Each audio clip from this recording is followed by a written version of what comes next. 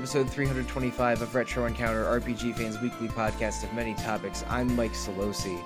And listeners, we are back with the same topic as last week, and I am one BioWare game further down the checklist. I finished Star Wars Knights of the Old Republic way far in advance because this game was mostly compelling and a joy to play. I had a lot of fun finishing KOTOR for the first time, and I have some capital T thoughts, but who will I be sharing those with today?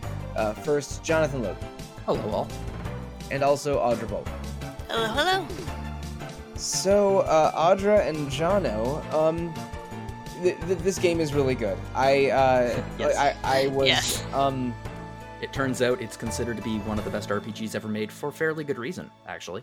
Yeah, it has a lofty reputation, and that reputation is earned. This is a good-ass RPG, and it was, while I wasn't surprised by the every direction it took, like, it was always at least interesting or satisfying. And, Yeah. And I mean, like, how many RPGs of this era can you always say that about? This is True. Let alone an RPG that's based on another property. That's very true. Yeah, there have been like video game adaptations of non-video game IP have their own, troubled history that we don't need to delve into in this podcast. Although I will say that one of the most disappointing video games I've ever played is the NES Who Framed Roger Rabbit, which will not be getting coverage on a future episode of Retro Encounter. I can assure you of that. That's too bad. I would totally be on that episode. Oh no, you don't want to play this game. Trust me. I've played this game. Oh. I'm not happy I played this game, but I played this game. It has like 1989 open world ideas, but the less I say about it beyond that, the better. But anyway, KOTOR has some open world ideas because they do give you some freedom in the middle chapters for how to approach the story, which is something that is recreated in several BioWare games, which we mentioned a little bit in the previous episode. In the previous episode, I was a little too concerned that it almost became a bit about BioWare in general or Mass Effect in particular. But that's but you can't We help heard but Mass Effect. No. well, I mean, but you can't help but compare it to its obvious family members, I guess. But also, before we go into the recap, I did make a mistake. Multiple times in the previous episode, I referred to the class that I had chosen in the second half of the game as a Jedi Knight. That's incorrect. The class is Guardian, and anyone that is, part of the Jedi Order of a certain rank is a Jedi Knight. That's my mistake. I should have said Guardian like 10 times when I said Jedi Knight. So there, that's out of the way. I was a Scout / Jedi Knight for most of the run of this game. But where we left off the previous episode was sort of the middle section of the game. As I said before, you need to find 5 pieces of a star map, and you automatically find the first one on the planet Dantooine, where the Jedi Enclave is. And then you have your choice of Tatooine, Kashyyyk, Manaan, and Korriban for the other 4 pieces. And once you find all 5, it gives you a map to where the Star Forge is located, and that's presumably where Malak is based. But something interesting happens in the middle there. But let's talk about those 4 planets in particular, because we only went into them a little bit in the previous episode. In Tatooine, you have to resolve something between the Zerka Corporation and the Sand People, and going into Sand People culture is one thing I wasn't expecting out of a Star Wars game. Yeah. And in Kashyyyk, you resolve something between Zerka and the enslaved Wookiees. And Kashyyyk is sort of an interesting society where the planet is a giant jungle that was a failed botany experiment by the Builder civilization, and the planets grew so wild that the Wookiees can only subsist by living in the canopy because the Shadowlands or underbrush is basically too wild. Then Manaan has this interesting combination of neutrality and hyper diplomacy and bureaucracy that you navigate multiple times. And Korriban is almost opposite world, where like evil is good and good is bad. But we can go into them each more specifically. Audra, did you have a favorite of these? I liked both Kashyyyk and Tatooine, actually. They were probably my favorites. Tatooine was my first world I went to, and then Kashyyyk was the last one. I went to them basically in the menu order. I did Tatooine, then Kashyyyk, then Manaan, then spoiler alert, then Korriban. But what did you like about Tatooine the most? Because I was sort of surprised that the Sand People were sort of a big part of it, because I always sort of thought of them in the original Star Wars trilogy as being pretty faceless and nameless for the most part. But you have to like negotiate with them, which was even though their language sounds like parched seals barking. Yeah, actually, I liked the Sand People plotline probably the most out of the quests on Tatooine. I thought it was a really interesting look at them, especially considering in the movies they aren't given that much culture, really. Oh, they just like to wave sticks around and get slaughtered by Anakin. And again, I approached it from a pretty light side perspective, and I found out the error of my ways when I thought I could just, after successfully negotiating with them and basically resolving that part of the storyline, you can't just go around and loot their base. It turns out, because that does not endear you to them. If you have a peaceful settlement with them and you try to open up a treasure chest in their base, they all attack you. Mm-hmm. So evidently it's a flimsier relationship than I thought. So that was one of several times in this game I decided to go and reload last autosave. I was too scared to actually try to open anything. I thought that maybe it would have happened if they caught you doing that. Yeah, that was prescient of you, because they totally will. Yep. I think this is the section where HK-47 shines the most, because every single time he translates something at the end, he's like, can I just please kill them? Please? Let me shoot them. Come on. Why are we learning about them? Let's kill them. And it's very, very funny. Yeah, this game, we didn't mention this in the previous episode, but KOTOR tries to hand wave away your main character's ability to understand almost every language, because it's they mentioned that it's a combination of your force sensitivity and and maybe a language implant that lets you understand dozens of languages but not speak many of them. So you're able to perfectly understand I mean almost any language that you encounter, like Hutt or Wookiee or basically any of the stuff on Terrace or pretty much everywhere. But you do need HK-47's protocol droid software to understand Sand People, because they aren't, I guess they aren't considered a civilized race enough to be in whatever digest that the player character received. One of the things I've always found really interesting about the Star Wars universe, and in this game continues it, all of these races kind of speak their own language. Like everyone understands Basic, but it's kind of like you speak to a Hutt in Basic and they respond in Huttese, I guess. And it's the same thing with like every other race in the Star Wars universe. They kind of speak their own language and you understand that, but you respond in your language and they respond back in theirs. Tekkenverse. A little bit, yeah. In Tekken, everyone speaks their native language. There's not a language set, but everyone understands it. Yeah, and including King, whose language is Jaguar roaring. But that flavor persists through the Star Wars movies, and this game came out in between Attack of the Clones and Revenge of the Sith, so that was something that they preserved in these games, and it's just part of the unique Star Wars flavor that sort of fits in this world. But evidently the one time you really do need a protocol droid is for Sand People. It's a tricky language, and you have to sort of deal with the Sand People again if you accept a quest from one of the native Jawas to try and liberate some Jawas from the Sand People's clutches. But by the time I found that side quest, I was near the end of the game and ready to just. And remembering the last time I tried to take something from the Sand People's base made me think, you know what? Maybe I'm just gonna. I'm already level 19. I'll just go press on to the end. See, for me, it's pretty funny because I accepted that quest as soon as I got to Tatooine, and then I immediately forgot about it. And I'm just going around the Sand People base opening doors, and I open one, and there's some Jawas there, and they're like, "You rescued us!" I'm like, "Oh yeah. I was totally looking for you guys." They're kind of like, "Oh yeah, these slaves are old. We don't need them anymore." Yep. So it was that easy. I wish I had accepted that quest earlier, because I just didn't want to use Master Speed to hustle across the desert anymore.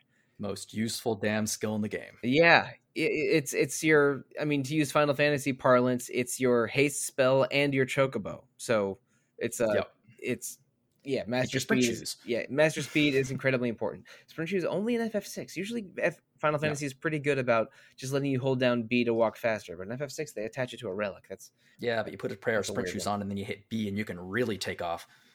Right, but anyway, I didn't love Tatooine only because the giant empty desert in the middle that you have to hustle through. But a lot of the quests in there are good. I like dealing with the Sand People. I liked having to hunt a dragon to find the star map, mostly because the dragon pearl that you get from the dragon is a pretty good lightsaber crystal. I enjoyed that. I used it for I think the whole game, and the side quest with the guy who doesn't pay enough attention to his wife. Did you do that one? Yeah, that was funny. Basically, this guy's wife programs his hunting droids to entrap him and kill him, and you're able to free him by solving I think 5 or 6 logic puzzles, and that was I think because I did Tatooine first, my first introduction to KOTOR, just using classic logic and math puzzles throughout its dungeons to to solve different things. There was like some he said, she said, they said stuff when you're deprogramming the droid in Korriban. In I think the final dungeon of the game, there's a 4-piece Towers of Hanoi puzzle. Yep. When I realized when it was explained to me and I realized what it was, like, oh, I know exactly how to do this, because anyone that's ever taken a computer science course has to program a Towers of Hanoi solver whenever they learn recursion. So yeah, that was fun. The puzzles in Knights of the Old Republic weren't sort of visual flair puzzle piece things like a Zelda dungeon or a lot of traditional JRPGs, but they put their time in. Like they make you think either outside the box or in their very specific box multiple times, and it was enough of a diversion that I always liked seeing the new dungeon puzzles, because I mean we're in an era of RPGs being too expensive to make to have a lot of dungeon puzzles nowadays. So having to, like solve a Fibonacci sequence or a Towers of Hanoi puzzle or or backwards droid logic was sort of fun a lot of the time. At least to me, someone who genuinely enjoys math and word puzzles so much that I've played 7.5 Professor Layton games. I'm on the fence about it, but I actually like the ones in KOTOR, so I didn't find them overly intrusive. They were fairly well designed. They weren't my favorite part of the game, but it was nothing that I was particularly bothered by. I think it's a holdover of this era of RPGs rather than something that we've moved. Well, most design has moved past by now. Yeah, but I mean, still, they put a damn Towers of Hanoi puzzle in this. It's it's like they went into the same puzzle books I had as a kid for some of these dialogue-driven number and logic puzzles. It was like saving the guy who was set up by his wife. I don't know, pretty good side quest, with the signature BioWare snark, but with it's an even better side quest if you're playing as a woman, oh, because he can't stop flirting with you the entire time. Oh, really? And he's like, "Hey, gorgeous, how about you and get me out of this?" And we go back to the bar, and you're just like, "Wow, this guy deserves to die." That's like, well, I am even less shocked that your wife is leaving you now. Yep. I my character was a man, so he did not flirt with me, which would have been maybe even more amusing. It's like if he had flirted with the men and not the women, then maybe that would cast a different light on why they have irreconcilable differences. Oh, I get it now. Yeah. But that's not what we get in Tatooine. You find the star map at the end of this dragon's den, and I think maybe it's different if you handle the planets in a different order. But that's also where I fought Calo Nord for the last time. Yes.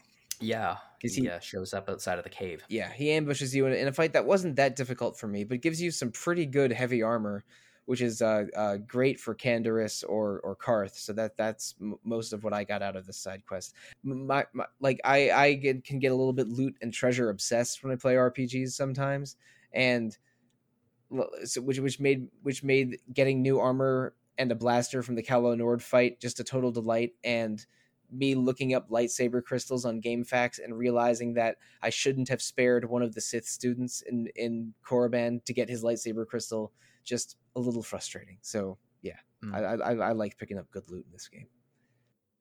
And there's some good loot to have. I like them using lightsaber crystals as like a variety of different swords and using those to customize your swords with different abilities rather than continue. I mean, you do get a series of lightsabers, but the crystals specifically, it's a nice touch and it's a nice spin using Star Wars on the inventory system and equipping system.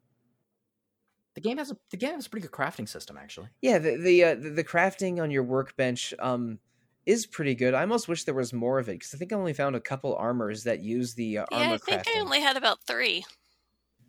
And I found a ton of lightsaber crystals, and which is great because I was a dual wielding lightsaber character, and I could not get enough of messing around with lightsaber crystals. The game's materia almost.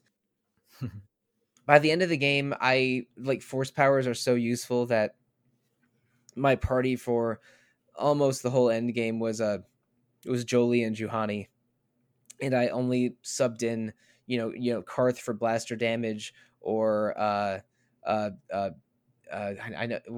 know it's not Zalbag because that's Final Fantasy Tactics. Zalbar? Zalbar. Big Z. Yeah. Zalbar or Mission if I wanted infiltration or hacking. But by the end of the game, it's like I want to have a team of Jedi because Jedi, like, having force powers is a huge advantage in this game. Yeah. It's also kind of fun just to watch 3 Jedi storm the gate, so to speak. Especially when you're fighting off with other Jedis, it just creates like that visual flair that Star Wars is known for. Yeah, and then there's lots of lightning and force tornadoes and force jumping and zooming between target to target. It's very visually interesting when there's a lot of Jedi or Sith fighting at once. There's nothing as visually hilarious as like this super angry and like menacing dark Jedi, and then you just put him in a force tornado and he's like he's just kind of like helpless in a little turnaround. It's funny. Yeah, I think it's hysterically funny. It's like they turn into Wile E. Coyote and just are flailing around in cartoon wind for 10 seconds or something. It's nothing takes away their dignity quite like a force tornado. It never got old. Like the stasis and tornado and the force push, or the destroy droid technique I used a lot in this game. It's like, oh, droids are weirdly strong against lightsabers. It turns out I have a kill button for them, which is pretty good. Helpful, yeah. But yeah, that was Tatooine. Kashyyyk we went into a little bit in the previous episode as well. Zalbar's brother is collaborating with slavers, and he's setting up his fellow Wookiees to be captured as slaves a lot. There's also Mandalorian bounty hunters killing Wookiees in the Shadowlands. There's poachers from the Zerga Corporation that Jolee has you take care of before he joins your party. I think the Wookiees are more established in the time of the movies because they seem to be the dominant race on their planet when you see like Chewbacca in the prequel trilogy, but and the Star Wars Christmas special. Oh God, the less we talk about Life Day, the better. I have not seen the full Star Wars Christmas special because the digital copy that I found of it was so bad I couldn't make it through. It's awful. You mean the video quality or the quality of the actual programming, or both? Yeah, it was totally both. The Star Wars Holiday Special is trash television. They did an episode of a bad movies podcast that I love, How Did This Get Made, on it, and the hosts were shocked at how bad their watching was. But anyway, yeah, like it's weird that the terrible Star Wars Holiday Special is I think how they first identified Kashyyyk, but then they briefly have it in the prequel trilogy, and they give us a whole set of missions for it here. It's my favorite mission. It's my favorite place in the game, actually, my favorite planet in the game, because everything on the planet is so integrated into the main plot and the character of Zalbar. Like everything that happens, like his side quest is part of the main plot, and it's really nicely integrated into that. I think, and plus, meet Jolee on the planet, which is possibly one of my favorite characters in the game. Oh, It's I just love Jolie. Oh yeah, a lot happens on this planet that moves it forward in a way that some of the other planets don't. And also the sort of plot there doesn't end after you finish. After you get the piece of the Star Forge in the Shadowlands, if you I mean, we're all light side, so I think we restored Zalbar's father to the Wookiee throne, as it were, and got the Zerka Corporation out of there. But if you go back to Kashyyyk after you finish the story there, the slavers and the Wookiees are still fighting. Like the Zerka Corporation is not leaving quietly.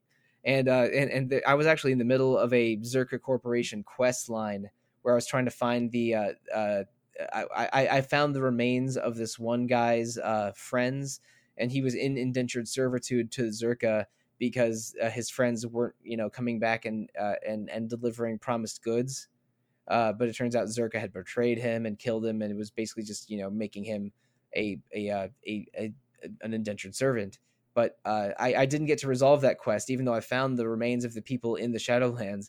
Because if you finish the stuff with Zalbar's family before then, just all the Zerka people leave, and you can't finish. Yeah.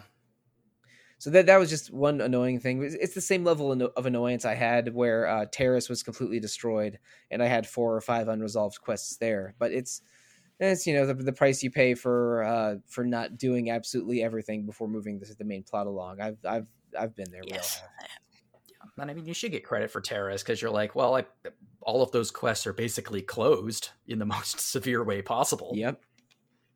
And it's technically my fault, so I should get credit for it. Where's my experience? All I'm saying was I was supposed to kill these 4 bounties, and all of them are definitely dead now. Why can't I collect on them? I did it. Someone did it. Those four targets are no more, and that is the conditions of the quest. So please give me my 750 experience.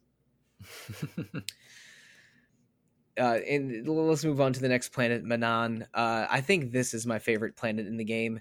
I think that the main city is sort of too big and stuff is too spread far apart. Because again, I just wish things were closer together, so it would take me less time to navigate everything. But the fact that they have this bureaucracy and trial system that you have to interact with, I think, at least 3 times. There's so many ways that the different trials can go and how they're tied into the main plot at different times is really interesting to me. And like a little Ace Attorney in your Star Wars. A little bit. It's less Ace Attorney and finding contradictions, and more being put on the stand and demanding to present evidence. Because there's one part of the game where you have to try and steal some access codes from the Sith embassy. I was light side, so I don't know. Can you resolve that peacefully? Can you lie your way through their base if you go dark side? I'm actually not sure. That's a good question. Because I had to, kill, let's say, minimum of 20 Sith in that base, including a Sith Master. But while you're there, there's some missing Selkath children that you're asked to investigate, and they're in the Sith embassy being basically, brainwashed, brainwashed, indoctrinated, talked into joining the dark side. And you can convince them otherwise by either presenting to them evidence of other Selkath being killed by the Sith, or by force persuading them or force dominating them. There's a couple ways to do it. But if you rescue them and find what you need in the Sith base and then leave, no matter what you do in the Sith base, when you leave, you are immediately brought to a tribunal for murdering a bunch of Sith, which unfortunately happened to me early. At one point, I wanted to go back to my base to get a different team and then return after I'd only done like 2 rooms. But it turns out once you kill someone in the first room and then leave, you go to trial anyway. So that was another save reload situation for me. Oh, I had a save reload with the actual trial. I ended up confessing. That goes bad. Being too much of a truth-telling Jedi is maybe didn't work in your favor that time. But But if you go to trial after you let's say you clear through most of the base, if you present evidence about the children being indoctrinated by the Sith, or present evidence about the Sith plot to if you basically uncover Sith plots or find evidence that puts the Sith in an unflattering light and present it at the trial, you can get out of punishment from invading the Sith base and killing 25 people. Yeah, I mean, I always felt very sympathetic to the Selkath for their position. I mean, I know it's bureaucracy, and I know that at times it seems ridiculous, but the reality is that they control the Kolto. Is it Kolto? Yeah. Kolto, which is like a healing agent that both the Sith and the Republic use. And if they were to cut off supply to the Republic and just give it to the Sith would just invade their planet. If they were to only give it to the Republic, then the Sith would destroy their planet. So the only way they can basically survive is sort of playing both sides. Yeah, they're in a way. They're obsessed with non-conflict and procedure in a way that is reasonable at one level for what you presented, but also, you know, is them also willfully turning away from atrocities committed by either side, especially the Sith. Mm-hmm. And it's sort of like by taking neither side, you're allowing evil to happen, which paints them negatively to the player. But also, there's something very frustrating about seeing something that, you know, should have the urgency of a video game, I press button thing happen, be tied up in annoying bureaucracy. Yeah, it's see, I understand why it's one of your favorite places in the game, and there's a lot to do here that's great. Like there's swoop racing, there's the underwater Kolto cultivation plant. There's also this is one of the places where you can get a side quest that I didn't follow up on because I'm stupid light side. There's again a Haradan. Oh yeah, yeah. I did that one and got a bunch of dark side points, but then you know, just earned all the light side points back because the rewards for it are pretty good. Yeah, I was stupid light side too. I was stupid light side, but I don't mind an assassination job here or there if it gets me a +3 strength gauntlet. I care about loot way more than karma in these. I believe games. That makes you a gray Jedi. Makes sure, yeah, friend. At best. I am. If I were to replay this game, I would have a gleefully chaotic dark side Jedi consular playthrough. I that's beyond a shadow of a doubt. Like I don't care about doing what I would really do in a video game in real life kind of thing. Like when I play games with karma systems, I almost always do the good version first because that just feels more natural to me. But if I like a game enough to replay it, and I think I mentioned this in the previous episode, I've done this for games like Infamous 1 and 2 and the first two Mass Effect games. I think there's something very, very fun about being incredibly evil on a second playthrough and just seeing how the game like explains itself with you acting this way. And I liked KOTOR well enough that if I were to do a dark side playthrough, I've already thought of how I would handle it. There is some, I mean, this is my criticism of the dark side in general, which is the basic idea of the dark side makes sense to me, but in every iteration I've seen, they just become cartoonishly, nightmarishly evil, just like mustache twirling. Yeah. Like I don't quite understand why the dark side makes you into a cartoon villain, with like no subtlety at all, no, I guess, shades of gray. It just becomes very much a how should I kill this person who asked me for help in the most ridiculous way possible. Almost going out of your way at times to be evil. Like there's a choice that's coming up at the very end of the game, which is hilariously funny if you're looking at it from a dark sense of humor. I'll tell you that in a bit. Yeah, I mean, I don't want to feel like I'm attacking Star Wars fans, but Star Wars fans that really care about the material, they often try to espouse the way of the Grey Jedi until they're confronted with the overwhelming evidence that almost all Star Wars stories with the dark side are, dissolve into cartoon villainy. So it's like I like the idea of a Grey Jedi that uses the Force and is dark side in in every way but intent. Like I like the idea of a character like that, but there just isn't one. Or at least in certainly not in KOTOR, and certainly not in the main film franchise. And I just feel like Darkseid characters should be pragmatic, not hilariously over the top evil. Like there's a difference, but like certain characters should be cruel, like the Emperor. Yeah, Emperor Palpatine is a cruel man, and there are cruel people, but there are points of diminishing returns with evil where it's just like, why would anyone follow you? Why would anyone join the Imperial fleet if there's a chance that Darth Vader could choke you out on the bridge for coughing? There's one scene in KOTOR that totally makes me think of that with the apprentice, and he just walks on the bridge. And, yeah, is that Darth Bandon, who I definitely accidentally called Darth Brandon like 3 times? It's a perfect name for him, isn't it? Darth Brandon. Going to the gym, doing some Darkseid reps. Mm-hmm. Yeah, more like douche Bandon, right? I mean, I like the idea of a Grey Jedi. It's just not represented in this game at all, and we are not using Star Wars Extended Universe to defend anything. Trust me. In KOTOR, they don't really give you that choice. Like, if you want to be if you want to have a Darkseid playthrough, it's going to be a lot of murder and slavery. And in Manaan, I would love to try a Darkseid playthrough to get through those trials as a Darkseid character.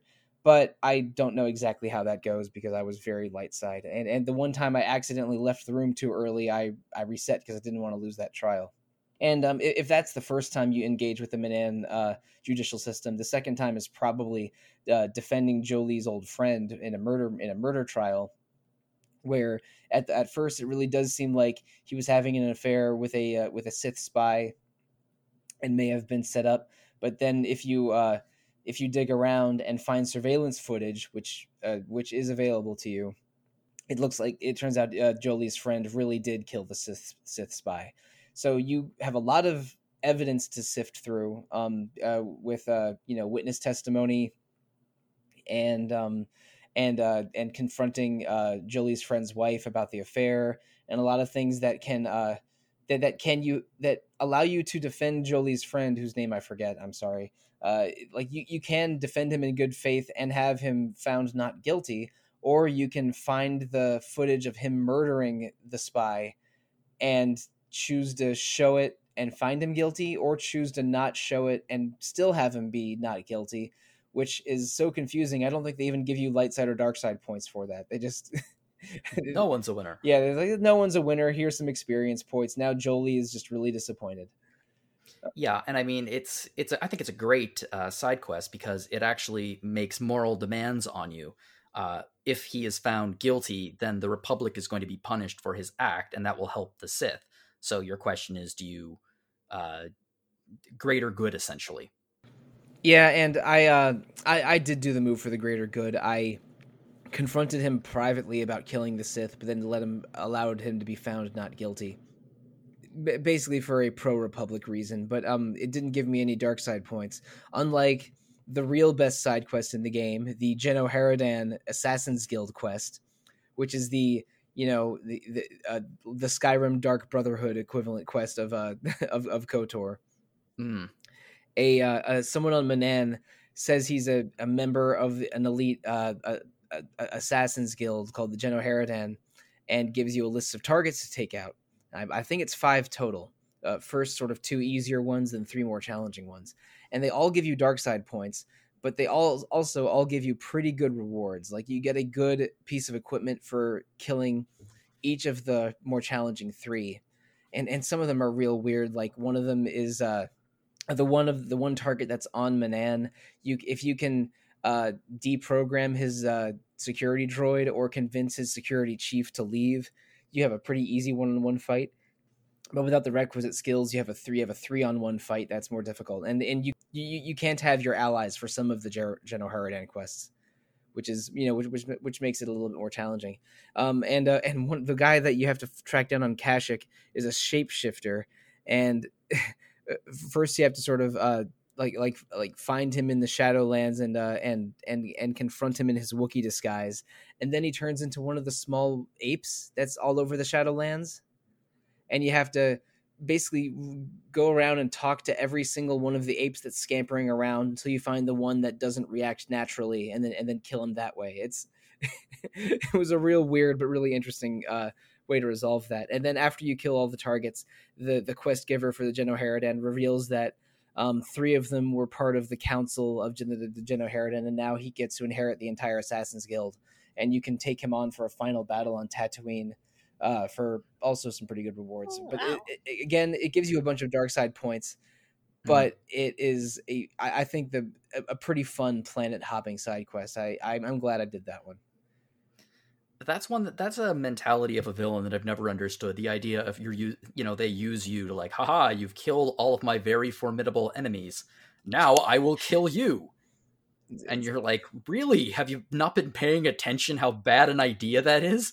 Like, that's just terrible strategy. Yeah, the quest giver there really should have just walked away. Maybe given me more rewards. I would have been fine with that. But him ambushing you in Tatooine, asking you to come alone, but then coming with like 10 people, but you're allowed to bring your party for that one it's one way to handle it, but it's again very silly villain mentality. Create like building the weapon that you use to destroy yourself practically. Because you level up too.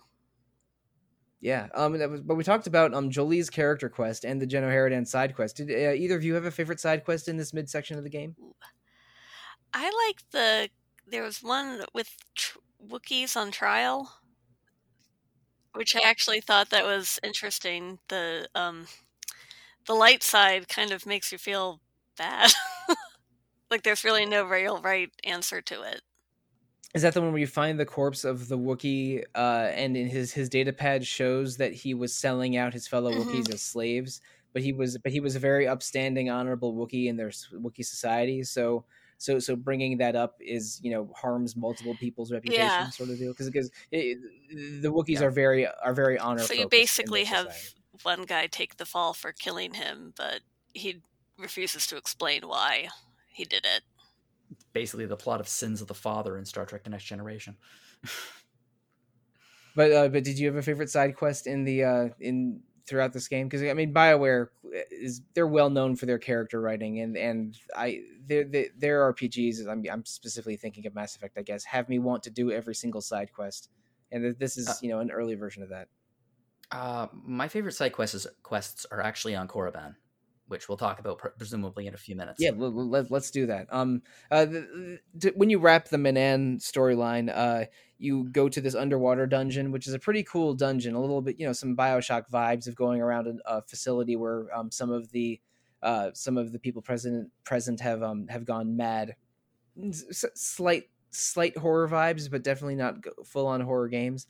But then there's the annoying water walk sections. The animation with the water suit on is you have to go around with the water suit, and if you're attacked by a shark, you have to use the sort of the sonic pulse item that you find to instantly kill them. I didn't mind it, but I wish that the walking around in the water suit was faster. Yeah, that seemed slow for no reason. Yeah, you just become a big daddy for a little while. Yeah, you're floating around like you're, I don't know, like you're dressed as the Michelin Man and walking very slowly underwater, and you can't cast your Jedi speed to mitigate that. But ultimately, you realize that that this was a secret Republic drilling facility done with sort of an under the table agreement with the with the Selkath, because some of the Selkath wanted to support the Republic and not the Sith, so they have this secret deal for the secret mining facility. But the mining facility awoke the sort of mother shark of all of these deadly sea creatures, which her cry makes Selkath go insane, and she's attacking the drilling facility over and over. And by finding some surviving scientists, who you have to talk out of not murdering you first, because you're given the option of poisoning all the sharks, which would deal incredible damage to the ecosystem. Yeah, or destroying the drilling facility, which would get the sharks to go away peacefully, but would ruin the Republic's mining operation.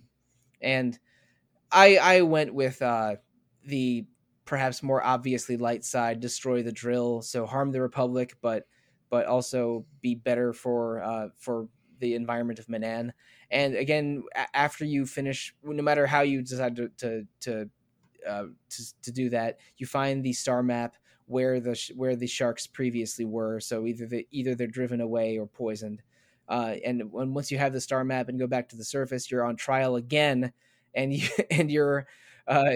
can try to force persuade your way out of it, or tell the truth, and the Selkath will look at you more favorably if you destroyed the facility versus poisoning all of the water. And I think if I don't know if you can be executed at this trial. Maybe you can, but I think you're banned from re-entering Manan if you don't resolve it in a way that they like.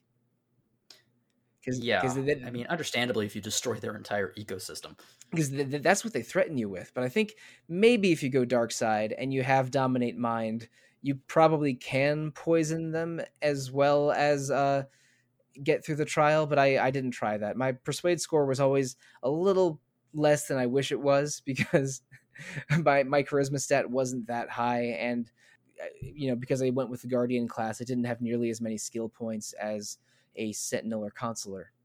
But that's how Manan fixes itself. And then something special happens once you find 4 pieces of the star map. But we're going to skip ahead to Korriban first, and then we'll talk about the Leviathan and Endgame. But Korriban is probably my second favorite planet after Manan, because you basically have to infiltrate the Sith Academy and do a lot of really fun Sith politics, and bespoke dark side dungeons on Korriban to gain favor with the Sith headmaster. Because the only way you get to be a Sith and enter the secluded area where the star map is to gain enough favor with the headmaster. And the ways to gain favor are to find Sith artifacts, or murder your fellow competing candidates. It's really silly, and it was kind of fun, like basically being a paladin hidden amongst dark knights and staying true to your paladin roots while becoming the best dark knight. I was very amused and entertained by a lot of what happens in Korriban. Yeah, I had a fun time there. It's interesting. At first I was like, wow, these Sith, they're really, really trusting. Like, have they not been hearing what I've been doing across the... Like, I basically have a Sith halo, or I basically have a Force halo at this point. Like, and I'm roaming the galaxy, and I'm like super, super light side. Anyone could tell just by looking at me or talking to me for 2 seconds. And they're like, so you want to be a Sith? Come on in. And then I thought about it and was like, well, on the other hand, in their society, everyone is kind of trying to stab everyone else in the back. So yeah, they would think the worst of me. Yeah, and the reason you're able to enter the academy so easily is because the headmaster's apprentice sees how strong you are in the Force and is eager to bring you in, because again, power and ambition mean everything to the Sith. And Bastila is so concerned about being recognized on Korriban, because again, she's a bit of a Jedi celebrity of sorts. You can't actually take her out of the ship. She can't leave the Ebon Hawk for any of the Korriban missions. But you're able to bring along anyone else, including Juhani, who's almost more rigidly light side than Bastila is. Almost. Juhani like has a panic attack from the second she leaves the ship until she gets back on. Poor Juhani. Yeah. She's not having a great time on Korriban, but you're having a pretty good time, because you can like you can even like flirt and try to seduce the apprentice and one of the candidates, like not ending in any romantic encounter, just to try to convince them that you're on their side. And you really got to think about flirting with Sith, Mike. Oh, I really do. Yeah, I love the I love the drunk ass Sith soldier on Terrace. I hope she made it out of there okay. I do too. But yeah, in Korriban, there's I think 4 Sith temples in this ancient ruins, and plus 1 cavern that you can explore. One of them has the star map in it, but the others are all just like nice small to medium sized dungeons to navigate. One of them has an assassin droid that's gained sentience and doesn't want to be an assassin droid anymore, which is awesome. Another one has a crazy old hermit Sith that is torturing one of the other Sith candidates. And That's my favorite side quest of the game. I love this side quest. It's pretty good, and I think I tried to have myself and the candidate be tortured equal number of times because again I'm approaching this from a light side perspective, and I was able to have the other candidate survive and defeat the Sith hermit. But then looking it up later, it's like, oh man, if I had killed the other candidate, I could have had his good lightsaber. Oh, I didn't know he could actually survive. Oops. I think you have to. I mean, the way I did it was I think maybe there's 5 questions that the hermit asks you, and I had the candidate be tortured 3 times and myself twice, and that seemed to work, but I don't know how many end scenarios there are for it. But there is a way to kill both of them, and that's how you get all their loot, which made me, again, I'm a longtime Diablo player. I got loot on the brain sometimes.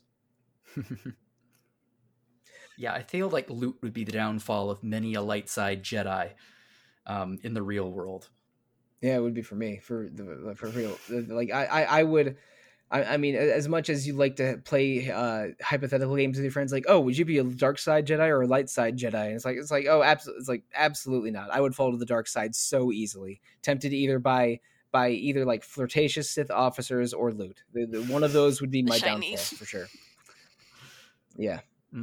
I am weak-willed in some ways, and I'm not afraid to admit it.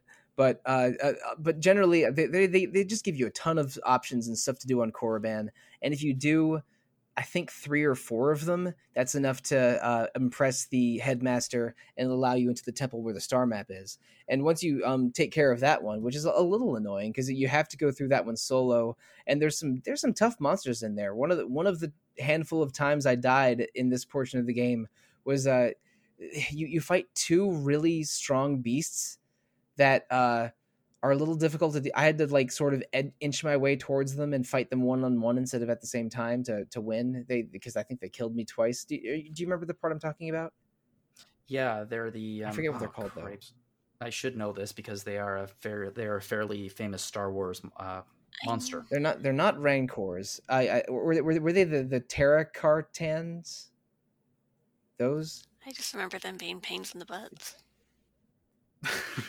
That's their canonical name right there. Sure, pains in the butts. The name sounds kind of like Baraka's people from Mortal Kombat, but I can't remember that race either. It's not important. What is important is getting through that temple solo. Is how you get the star map and also eventually confront the apprentice and headmaster together. You can side with one or the other or neither.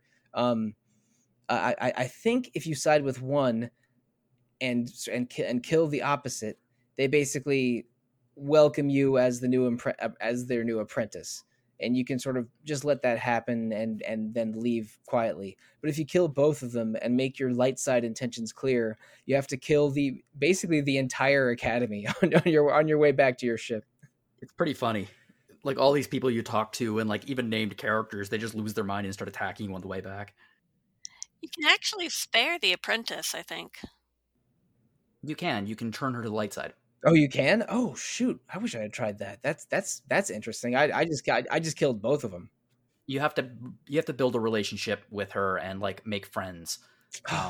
So there was a way to semi-flirt with her even more. Darn. Yes. But then it's not. There's no big story change or anything like that. She just kind of lets you go. Darn. So I would have loved to welcome her to the team. Like, sure. Give me a Jedi character that's actually dark side on my party instead of just 2, like one crusty Mandalorian and one rusty robot as your only true dark side characters. That's interesting. I wish I had tried that, but no, I killed both of them, and then I had to fight, a few dozen Sith in the academy, a few of whom I was just very friendly with like 30 minutes earlier. But that's the 4th planet in the middle third of the game, Korriban. These 4 planets with their quest setup and their conflict setup and the settings themselves are very different, which makes for a pretty nice meaty mid game. I had fun navigating all of it. Yeah, it's a pretty good mix of Star Wars, worlds, and like it gives you a nice cross section of the universe. I, there wasn't a miss on any of the planets for me. There was no planet that I disliked. Yeah, I really like them. I had annoyances like I wish that the underwater travel was faster, and I wish that maybe the Tatooine desert parts were less empty. But those are minor quibbles. This is a good RPG mid game. But once you have 4 of the star maps, and again, they're these 4 planets plus Dantooine makes 5, you're automatically foisted into a dungeon on a warship called the Leviathan. And your party is separated. You, Karth, and Bastila are abducted and tortured, and you have to choose one of your other party members to navigate the first half of the dungeon alone. And I picked Juhani just because I trust her. I did too. Yay. Who did you use for your player character, John? Actually, for me, this was the funniest part of the game because I picked Jolee. And this entire section was just this naked old man running around this ship trying to find his stuff. And being very saucy and sassy about it all. I mean, he is a sassy old man, and I love him for it. But basically, first you have to find the rest of your party members and equipment. Then you find the player character Bastila and Karth. Then fight being tortured. Yeah, being tortured. Then you confront and Malak is not on the ship, but he's alerted to your presence. So Malak is coming, and it sort of culminates in a fight against Malak himself, which is, I don't know, a moderate challenge for this part of the game. Maybe if you're under leveled, it can be kind of hard. And after you get him to a low health percent, the big twist happens. And the way that they shoot this is, I think, just brilliant. It has you go through a bunch of the flashbacks that you saw with Bastila through the game, that she was saying were you sharing dreams of what happened between her and Revan and maybe other scenes. But then, and it culminates in, and they bring back dialogue that puts your role into a more suspicious light through this game, and it ends in Revan, who's always been masked in the flashbacks that you see, dramatically removing the mask with the camera panning around them, and with the reveal that you are in fact Revan. And your backstory was that you've known through the whole game was essentially programmed into you after you were taken prisoner and brainwashed on the starting ship of the game that was fleeing the Basila's battle with Revan. And the only people that knew in the entire of your allies the entire game were Bastila herself, perhaps, of course, Jolee, just because he knows what Revan looks like because he's an old Jedi veteran, and the Jedi Masters on Dantooine, who were purposely accelerating your Jedi training in hopes you could be returned to the light side and a weapon in the battle against Malak. Whether that, gives you a bad taste of the Republic in your mouth or not, or how you feel about it. And again, I knew what the twist. I've known what this twist was since probably 2005. So maybe it didn't have the impact that was desired, but I think it's pretty darn cool. It does. There's foreshadowing. It has you re-examine all the events up to the point. It's pretty dramatic in how it changes the tone of the game. Your party members all react differently and interestingly to it. With my favorite reaction probably being Zalbar's, because he's like, whatever. I still have the same life debt to you. I'm with you through. I'm with you through the end, Revan, or Sam, because my character's name was Sam Retro. Whenever I do a playthrough for the podcast, I not always, but very, very often name the main character Retro, which I did here. But it was, I thought it was pretty cool, even though I had been spoiled it many years ago. I think it's a really good twist because even if it's spoiled and you kind of know what's going to happen, it still has impact because of those that cutscene you mentioned where you are seeing just little comments that characters throw off, but recontextualized with this new revelation, and you can actually see how it's layered into the game. I think it's a great twist. I mean, they felt they needed to do something on the lines of "I am your father," and I think they pulled off their own unique twist that still really I mean, works. I knew about it beforehand too, and I really liked the presentation for it.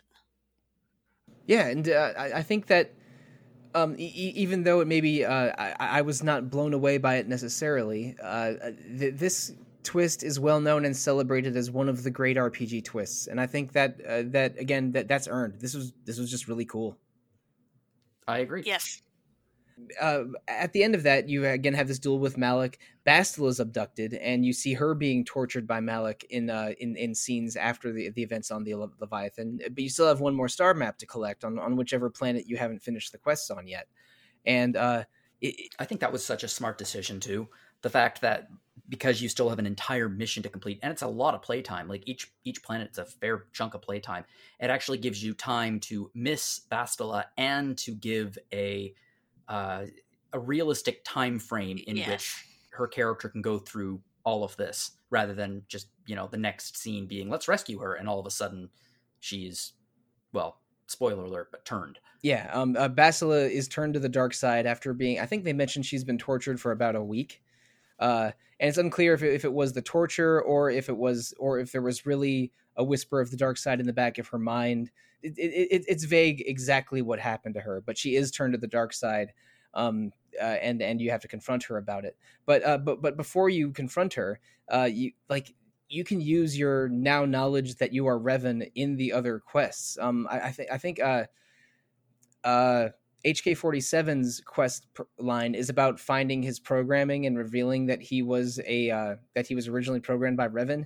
If the knowledge that you are Revan basically allows you to skip the line on that quest and have him just tell you about his adventures without having to have a high repair score.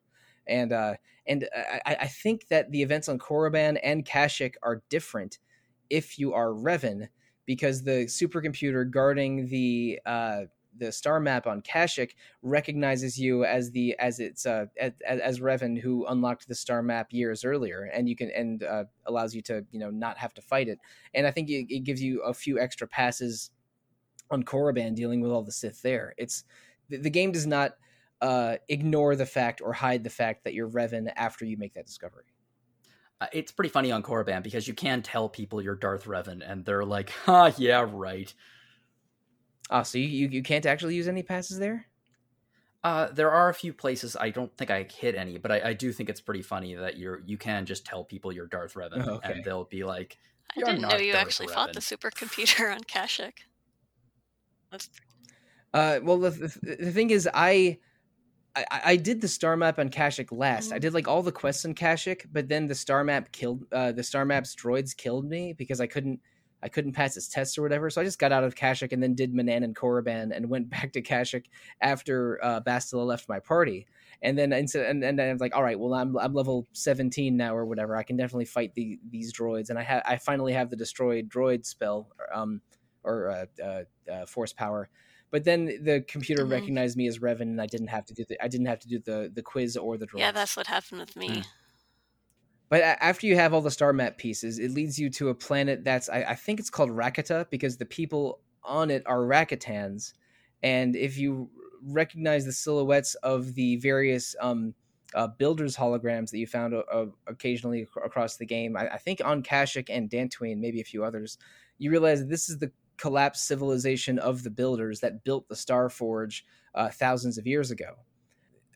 You could call them Rakatans or builders, but they're basically been reduced to tribal warfare over the years. There's two factions of them. One sort of warlike Rakatans that are trying to that engage in torture and cannibalism and all kinds of awful things, and then the elder Rakatans, which were like the priest caste that are that have a lot of regrets about what their civilization used to do and are interested in possibly destroying the Star Forge. So there's an obvious light side versus dark side thing here. You can kill all the warlike ones for the light or dark, or you can betray the priest ones going dark. It's there's probably a lot of persuasion checks that I only could pass sometimes on the builder's planet, but it's a quite pretty planet. It's sort of a beaches and jungle a little bit. It looks a little bit like the planet that was in Rogue One, actually. Yeah, maybe it's supposed to be the same one. I don't think it's the same one, but I know that it just the general design of it. It's islands and beaches and idyllic weather, and it's lovely. But eventually siding with one of the factions of Rakatan gives you access to the temple in the center, which is what you need to deactivate the shields around the Starforge and let the Republic fleet in. And it's a pretty lengthy dungeon. There's some good puzzle solving and Sith hunting in there. But at the summit, there's no boss fight. There's you confront Bastila, and if you're light side like us, basically she tries to draw you to the dark side. It's unsuccessful, and she leaves for the Starforge. But if you're dark side, I think you can like reveal your intentions and have her rejoin your party there. But then Juhani and Jolee, or one of them, might be killed there permanently. Both of them, I believe, because both of them are with you, or at least if you saved her. Yes. If you saved her early on Dantooine, then they're both definitely with you, and they both rebel, try to stop you, and you kill both of them. Yeah. So I think you can, if you're dark side, you can have Bastila join you immediately, but kill Jolee and Juhani. Or if you're light side, no one dies and Bastila flees. Yeah. And then if you're dark side, you get to the darkest moment in the entire game here. Oh, what happens? I was only aware of Juhani and maybe also Jolee dying. If you stick with Bastila and you kill your Jedi friends, you go back to the ship and everyone's out front and you're like, I am Darth Revan, follow me if you want. If you don't, I will destroy you. And Karth, of course, does not follow you, and he manages to get away. And most of your droids are on your side, but Mission cannot accept this. She's like, no, I cannot accept that you are this person. We've gone through too much together. You are my friend and I trust you and everything. And you can tell Zalbar to kill her. Oh, yikes. Oh, wow. And he's like, no, I will not kill Mission. And you can be like, you owe me a life debt, kill Mission. He'll be like, no, you can force persuade him and he will kill his best friend for you and just be crying about it. And he'll just bash her. So yeah, you can convince Zalbar to kill Mission for you. Oh, that's the worst. I love it. Yeah, and then he is with you for the next few missions. He eventually betrays you, or comes to his senses more likely, on the Starforge and fights you. But yeah, so you can that's the strongest friendship in the game, and like this lifelong bond between these two, and you can just destroy it for fun. Going to the dark side results in the death of over half of your party. Under some heinous circumstances. That's great. I love that. Yeah, but you don't need them because you're Sith. Yeah, you'll have Bastila and one of the droids for your final party, and that's fine. Mm-hmm. or Canderous, I guess. But I mean, Canderous is with you. Canderous is like, you're strong. I like you. But again, he was probably the party member I cared about the least. And for my final party going into the Starforge, Bastila wasn't an option. So I had Juhani. I think I had Juhani and Karth, because I just liked the idea of Karth being in, again, because he's sort of the most Republic rah guy on your team, that I sort of liked having him for the final mission. And the Starforge, it's a giant space station. It's full of Sith. There's not much else to do here, but there's a couple interesting boss fights at the end on the Starforge, and the Starforge is presented as basically a space station so immersed in the Force that it has its own version of sentience, and it's unclear if the Starforge can turn people to the dark side at will, almost like indoctrination in Mass Effect, avoiding spoilers for Mass Effect, or if it's just so full of the dark side that if there is some dark side temptation in your mind, you're more likely to fall to it. Like I don't think the Starforge enslaves people at will with the dark side. It's just a very, very powerful dark side entity. Is that about right? I think so. I think it's circumstances that make someone fall to the dark side. I mean, technically speaking, Revan was just as light a Jedi pre-mind wipe as post-mind wipe. The difference was that pre-mind wipe, Revan had just gone through this horrible, horrible war, just like with terrible atrocities, and had seen so much. So when Revan saw the potential of the Starforge, that would have been what tempted him or her into using its power. Whereas our Revan, post-mind wipe, has seen the destruction that caused and the horrible terrorist destruction, etc. So they aren't tempted by it at all. If you choose the light side, the desire to destroy the Starforge is very strong, for sure. Yeah. It's just a matter of choices, right? And what they've gone through. And that's what each of us did. But again, the Starforge is basically this giant space station that's self-sufficient, makes its own army of droids and warships, and the Sith that have taken over it are using the warships in the war against the Republic. That was sort of what I guessed, but it was maybe a little bit more subtle than I really thought. It was like indoctrination in Mass Effect before going in, but I think it's a little bit more subtle than that. But first, there's one boss fight against an endless supply of droids, and you have to sort of go from computer to computer and either hack them or deactivate them to stop the supply of droids, and then before wiping them all out. Which is, I don't know, it was a little bit of an awkwardly positioned boss fight because I had to remember to disengage from combat to go to the next terminal. But and also they wait for you. They're like, no, we'll wait until you're done there. They it's like you call a timeout when you're playing tag or something to use the computer 8 times before, or maybe it's only 6 times before it resumes. They're not the smartest droids. No. There's lots of them, but they're numbers more so than smarts. But then the final battle against Darth Malak, I died once against it, but then I sort of realized what I had to do and won the second time. And like a lot of the good facilities and good boss battles in KOTOR, there's a couple of ways you can approach it. But I guess before we get there, you do have a final meeting with Bastila. She's using her battle meditation skill that is unique among Jedi that allows someone to turn the tide of battle by just directing the Force to work in favor of one side over the other. So when she uses battle meditation, her side will have more lucky shots and more morale.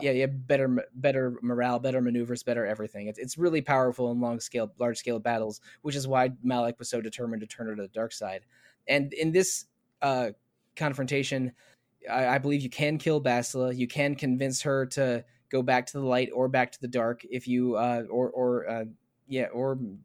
know if you're a light side Jedi, you can do a dark side switch at this point. But by passing some persuasion checks, maybe helped if you romanced her as a male Revan.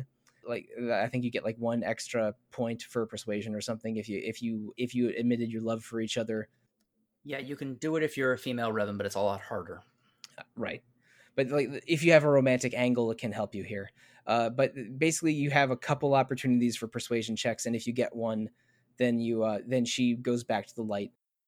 Right. So yeah, for me, it was Juhani, Karth, and myself fighting Malak, and Malak he deals a lot of damage. He has a lot of force powers, and he has this is a little dark. Like he's wiped out the Jedi enclave on Dantooine, and I think the only survivor was the Jedi Master that's the same race as Yoda there, because you see him with the Republic fleet, but it's presumed that most of Dantooine has been wiped out, and he has husks of survivors of Dantooine attached to apparatus in his command room, where he drains their life periodically throughout the battle to refill his health bar. Yeah, that was fun. There's a couple ways you can get around this. I think if you have a lot of points into the life drain dark side spell, you can go around and drain life from the corpses before Malak does, and so he won't be able to refill his health anymore, and you can defeat him that way. And I think there's a Jedi Force power that can do the same, but I didn't have it. Like I only had some self-boosting powers and destroy droid, and so I don't think I could free the bodies from the apparatus. Is there a way to do that as a light Jedi? I don't believe so. They're brain dead anyway. Right. They're brain dead, so they're living bodies, but no minds. So like I think they mentioned that so that you don't have any moral quandaries about you don't killing feel guilty about killing them. them. Exactly. But I didn't have a way of destroying them. Neither did I, actually. I know you can with life drain, because I looked up how to deal with them after I lost the first battle. But what I ended up doing is a really silly strategy that I had only used it once the entire game, and it was the battle in the Sith Temple on Korriban, and that is fight him directly, and when his health got low when he went to heal himself, I would use that moment to go into the menu, the pause menu, use every single stim and healing item I had on myself. That's what I did. So or like one of each stat stim, because I have barely used stat Mhm. stims the entire game. I had like 15 of each. So, and then confront him again after Malik had healed himself as a fully healed, fully stimmed best version of myself, then cast Master Speed again, then take him down again. So, and you do that about 7 Mhm. times and you can win. Yeah, that was my strategy. My item hoarding that I had done for 35 hours finally paid off, and just using all of my best one-use items in the final battle. And that was a little satisfying, if kind of a meathead way to beat the game. But It worked. I don't mind taking the meat. I do not mind taking the Jedi meathead path. No. That's why you chose your class. Yep, that's why I went Guardian, so I could force jump, Master Speed, like jump slash double wield, a red and a blue saber, because those are the best crystals. Yeah, that was it. Because they sell some hella expensive and super strong crystals at that Yavin space station at the end. There is another way to beat Malik that is obviously non-canonical and it's flat out cheating. It's flat out cheating. It's you literally use the console commands, and if you type in Dance Dance Malik, he turns into a dancing Twi'lek dancer and just like dances in place. Well, okay, and that's the end of the game. That is certainly a there is no cow level way of beating the game, but but for the StarCraft fans out there, but I did not do that. Yes, that is the most powerful light side skill of them all, is to transform your enemies into dancing. I mean, that reminds me of the disco ball grenade in a couple of Ratchet and Clank games. Every enemy in the game can dance uncontrollably in a few Ratchet and Clank games with the disco ball grenade called the Groovatron, and it's pretty funny making every boss in the game dance, but not with a console command, no. But after you defeat Malik, perhaps predictably, you have the Republic side wins, and you have a medal ceremony at the end with all of your surviving teammates in a group photo that is a little reminiscent of Han and Luke and Chewie getting medals at the end of Episode 4. But Calabar gets a medal though, which is nice. Yeah, I did not. I assume it's different for a dark side and a final scene.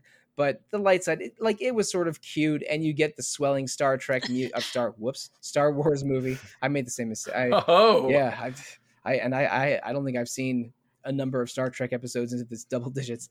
But yeah, it was a little saccharine, but kind of a sweet ending for a Star Wars. It was fitting. Yeah, I didn't mind it. It was sort of nice seeing the credits roll with all these BioWare designers that I know went on to make the Dragon Age and Mass Effect games that I love, and the two doctors that as executive producers who started out making D&D games in the 90s and then sold their company to EA for $500 million in the 2010s. I don't know. It was fun to roll credits on this game, and while they were rolling, my thoughts were, how would I do a dark side playthrough? I would probably go like Scoundrel Consular and just Force Lightning everything, and maybe I don't know, maybe I would use HK-47 more. The game was so fun and satisfying and interesting at different points that my first thought was not, oh, what am I playing for Retro Encounter next month? It was, how would a second playthrough go? So that's about as high a compliment as I can pay. I very much enjoyed this game. I think it's a great game. I think it's a great RPG. I do wish that they had, obviously, they've cut a lot of content out of this because they only have so much time for development. I do wish they offered a more fulfilling gray Jedi choice, so it wasn't quite as binary as good and evil. So you could actually have a pragmatic gray Jedi option. But that doesn't matter. I mean, it's literally a binary choice in all systems, but I think they did an amazing job expanding the Star Wars universe in a time when it badly needed expanding. I mean, this would have been developed at the same time as Phantom Menace and just after Attack of the Clones, and a lot of Star Wars fans were feeling I certainly was feeling disheartened at the time. I wish I knew about this game back then, because I feel like this would have given me a story that felt true to Star Wars. and I don't feel there's been a lot of that lately. So it was great to go back and play this, and I really think this is a great game. I enjoyed my time playing it immensely.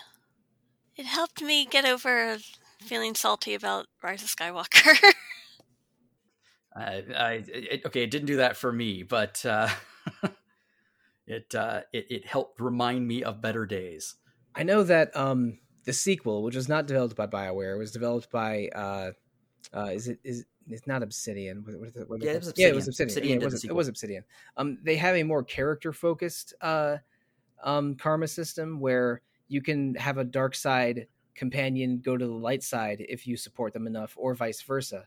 So it's less binary global choice and more binary character specific influencing choice. And the Dragon Age games do that a little bit as well. There isn't really a good evil choice. You just, your characters will like you more or less based on your choices, and the characters are more multifaceted than dark side or light side in the Dragon Age games. So that's what Obsidian did with New Vegas as well. Like when they, Fallout 3 was a binary good evil system, and then they brought in like shades of you can build your reputation with various groups in good ways and bad ways. So yeah, I mean, I would like to play the second game. I'm not going to play it immediately, but it's been on my list for a while now. I purchased it a long time ago. So the second game is well liked, but it's incredibly buggy. And most people recommend that you use fan-made fixes on it before playing it. But those fan-made fixes are very, very abundant. So it's not hard to play a good version of KOTOR 2. Maybe do some research before just firing it up on your PC or 360 or whatever era it released in. True. Or if you wait, we might get a sequel to the remake that's coming out. Right. And speaking of which, we are expecting a remake of KOTOR 1 later this year. We don't have a date on it, but I do believe they said 2022. Let's say they preserve most of the story and feel of this game. What's one change you would like to see happen? Well, I mean, I think we can safely assume that the battle system is out the window. There's no way this thing is going to be turn-based. Yeah, turn-based with a lot of action happening in between turns works for 2003 just fine, but it's going to be much more of an action RPG. Yeah. I'm confident when it releases. Yeah. I think it might be what I said before. I would like to see. I'd like to see a third way. I'd like to see some more options, pragmatic options, rather than just being cartoonishly evil or cartoonishly good. Because you really do, like I said in the last episode, to get the full experience of this game, you really do need to choose one or the other in order to unlock some of the better abilities. So I'd like to see a little bit more freedom like that. What else?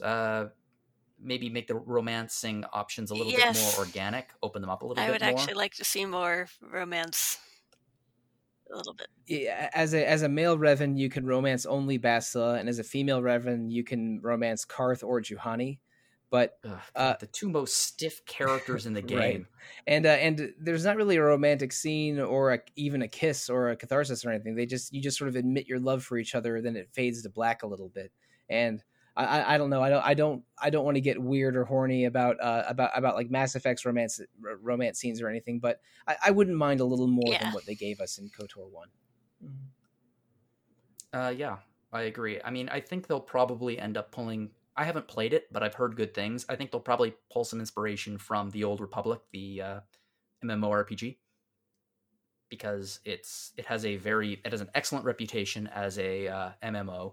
Expands the Star Wars universe. Actually, it's the only piece of pre-Disney Star Wars that's still going on and that's continuing. They haven't retconned it. Like everything in that game is pre-Disney. Wow. And it's been going on for a long time. I think over a decade by now. And it's still free to play, but with a lot of paid options for cosmetic changes or things like experience boosts, but I think it's even having a recent expansion. It's been going on a long ways.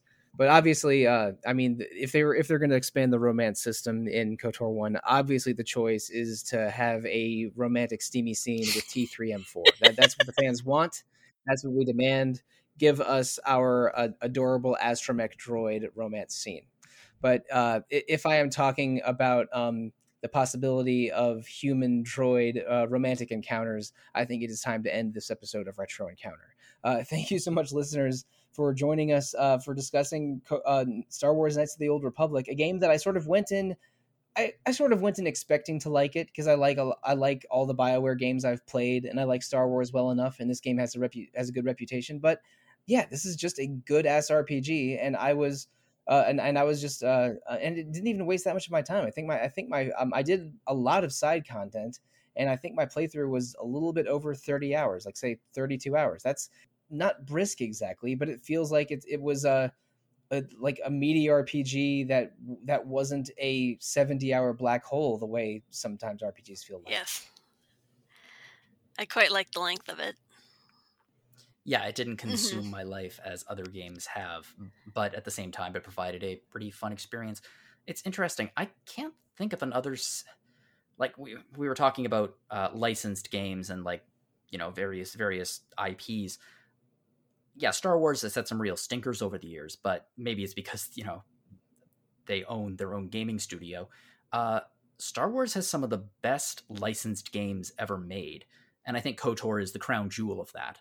And hopefully it will continue to be the crown jewel of that with the remake.